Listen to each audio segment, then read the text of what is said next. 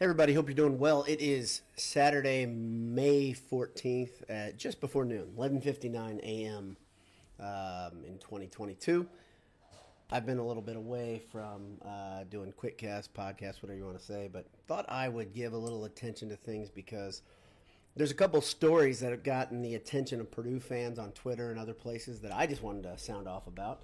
And I don't know any more than you do about them. But what I do know doesn't. This isn't like the most positive set of topics for Purdue fans here, but I thought I'd address them. Thanks to our sponsors, Martin Vintage, martinvintage.com. Head over there for some Purdue classic T-shirts, soft, nice stuff. Of course, AJ's, eatajs.com. And then Gridiron Metalworks. Their store is still not open. I don't know why. Maybe they're waiting until the fall now at this point. But Gridiron Metalworks still a good partner for us, and I'd like to mention their name just because they've been great to us. So I wanted to mention gridironmetal.com. I believe their website actually may have changed, or maybe they own two website URLs now. gridironmetal.com. Enter Boiled at checkout at Martin Vintage for 15% off. Gridiron Metal. You can't check out anything right now, especially for Purdue. I didn't scour the whole website, but you couldn't buy anything right now. Their store's still not open. Let me get to the couple of things, the reason for concern, whatever you want to say. First one, Rick Bozich from WDRB. He's a writer, and he wrote a story that was just kind of reacting to Jeff Brom fundraiser. It looks like a golf outing, not different from what I did last year. I got to in the summer go with Mike at PU Falls Cities. He invited me down there and played some golf with Oscar Brom. Oscar's a great guy. Oscar's actually in the frame if you watch the video that's attached to the WDRB. I think that's the right television station, but he's in the frame listening to his son answer a question about the possibility of Jeff going to Louisville if it ever came up again.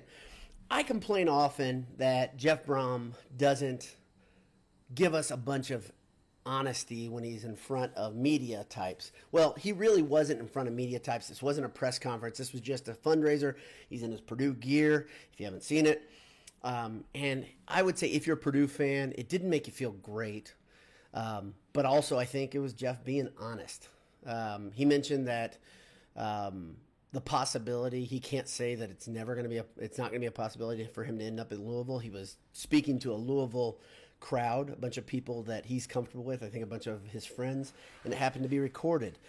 But he said the possibility of ending up at Louisville some point in his career is still there. And Bozich said it best that this is always going to happen because of him being a Louisville alum and the nature of the Louisville alum base, how they just keep going after that because they think he's a better option, which he is. He's much better in Satterfield. We're happy to have him at Purdue. Brom mentioned how good Purdue has been to him, that it was very early in his time at Purdue when he was offered by Louisville last time, and circumstances change. I think that's a very honest answer. This guy still owns a home in Louisville. He has deep, deep roots there. His entire family, I think, many of them still have homes there, even though they work in God's country in West Lafayette. And this is Jeff just being honest. And let's be honest, too.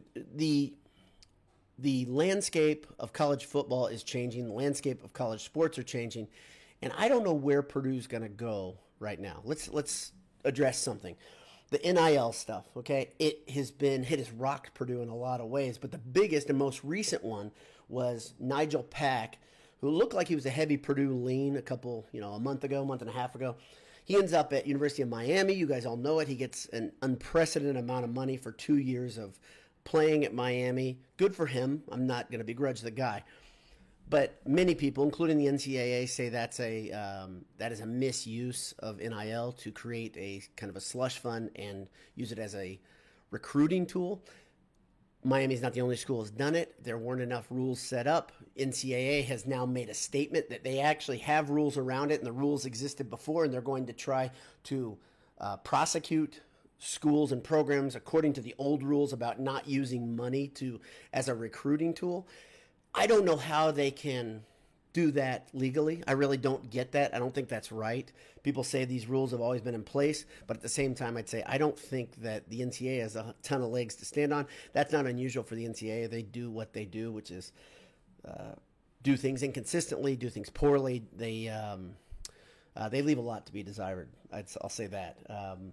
But the NIL stuff, 2-3 months ago, Mike Babinski was saying Purdue's not going to have an NIL internal group that helps organize these things for students. And then they created a position of a person that will be a head over the NIL. So Purdue has already changed its overall direction regarding the NIL. But this is super fluid. And I can tell you that if this gets any filthier to me, if this gets any grimier, once again, Pac did nothing wrong, okay? I want to reiterate that. But a bunch of people in Miami took it right up to the edge of whatever these rules and regulations are and went through them and paid a kid to come to Miami. Now, you're dealing with, at that point, you're dealing with pro sports, but without contracts. That's, to me, there's a missing piece. If NCAA is going to do this, they're going to have kids that are paid like pros. You have to have contracts to somewhat hold them in place. Somebody said this is the exact same thing as the NFL and NBA. No, it's not. Because those contracts are binding on the side of the players. They have to stay there when they sign a contract. Right now, Pac could go, collect his money, and then he could leave. He could come to Purdue. Think about that. Think about how crazy that is. And it could happen. The whole point is the NCAA situation is fluid. We don't know what's going to be. And pretend for a second, let's say Purdue says, you know what, enough. We're not going to be involved in the NIL. And Babinski says, we're going to get rid of that wing of the athletic department, which I think they should get on board, honestly. If the rule is going to be there, it's going to be legal, you should get on board.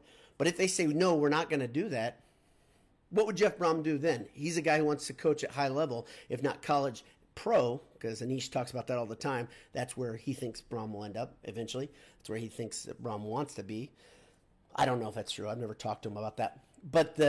But if Brom says Purdue's not going to do it and the timing is right with Louisville, he'd be foolish not to at least entertain it if the money was there and the situation was there. His kids were older. Obviously, only one kid, I think, is young school-aged. I think his daughter's in middle school.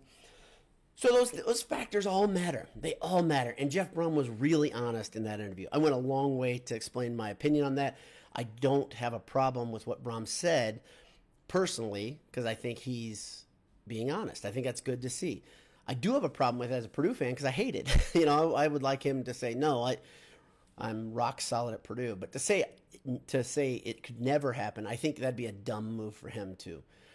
This is still something that Mike Babinski is probably going to have to deal with at some point.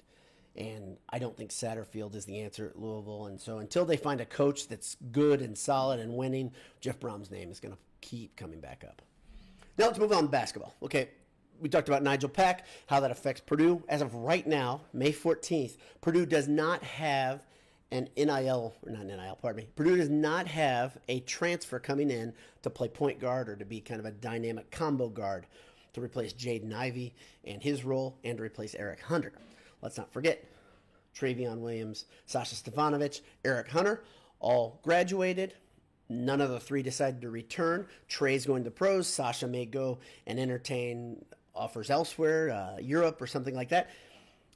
And in the biggest curveball of all, Eric Hunter lands at Butler to play for Thad Matta. That was a lot of people, including me, didn't see that one coming.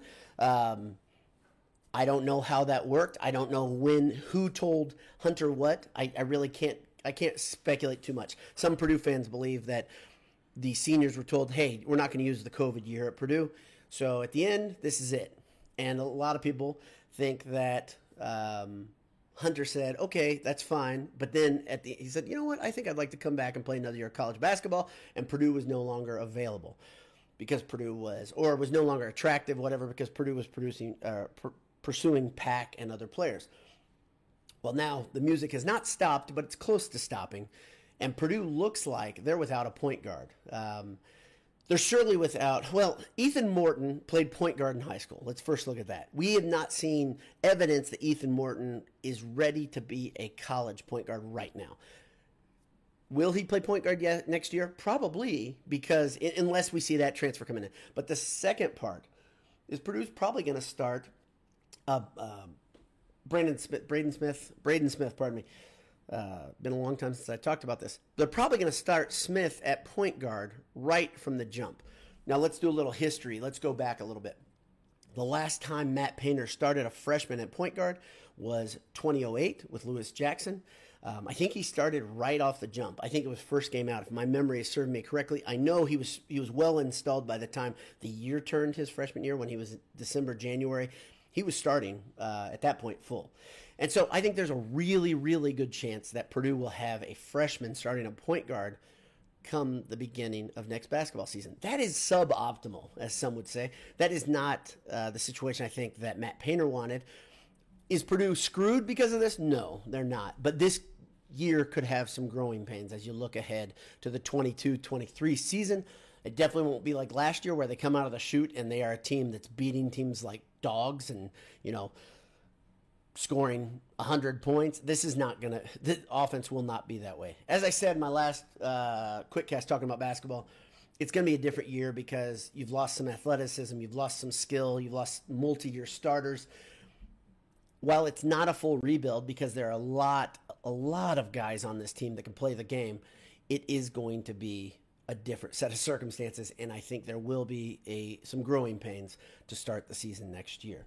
I think since I last talked to you, Zach Edey made it official, said he was not going to the NBA.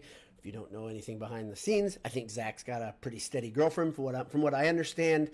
That is a Purdue student, and that's awesome, and that's part of the equation. If you don't think that's part of the equation, you're nuts. And those are the things that we all need to take into account when we look at potential transfers. What's the fit? What's happening with this kid's life? What are the people behind closed doors and behind him suggesting? These are things you can't know unless you're them, and these are the things that it's hard to figure out. When people tell you they've got it figured out and they know what this kid's going to do and they know what's coming in the future, they're lying to you. They don't. Unless they're the kid or unless they're their parents, and even in those cases, they don't know the whole thing. So that's about all I have. That's all I have to sound off on. If things come about that I learn about football and basketball, if Jeff Brom has any more conversations about Louisville, if we hear anything about transfers and NIL news, I'll try to sound off. But I'm going to probably wait longer than just jump on the stories right away. I'm not a hot take guy, not a quick take guy. But, hey, also, if you're playing in the Tyler Trent golf outing, we're trying to put something together where we have some part in that. We're excited about that. We're trying to figure that out, and hopefully we will be official on that. But we're trying to figure something out that right now. We want to have a part in it just because Tyler's such a good guy, and he leaves such a great legacy for Purdue and for people of Christian faith and for people fighting cancer. He's just an emblem as much as anything right now, and I'd like to honor his memory because he was a great dude. So that's about it. Hope all is well with you. God bless you. Hammer down. Well, we'll talk to you soon.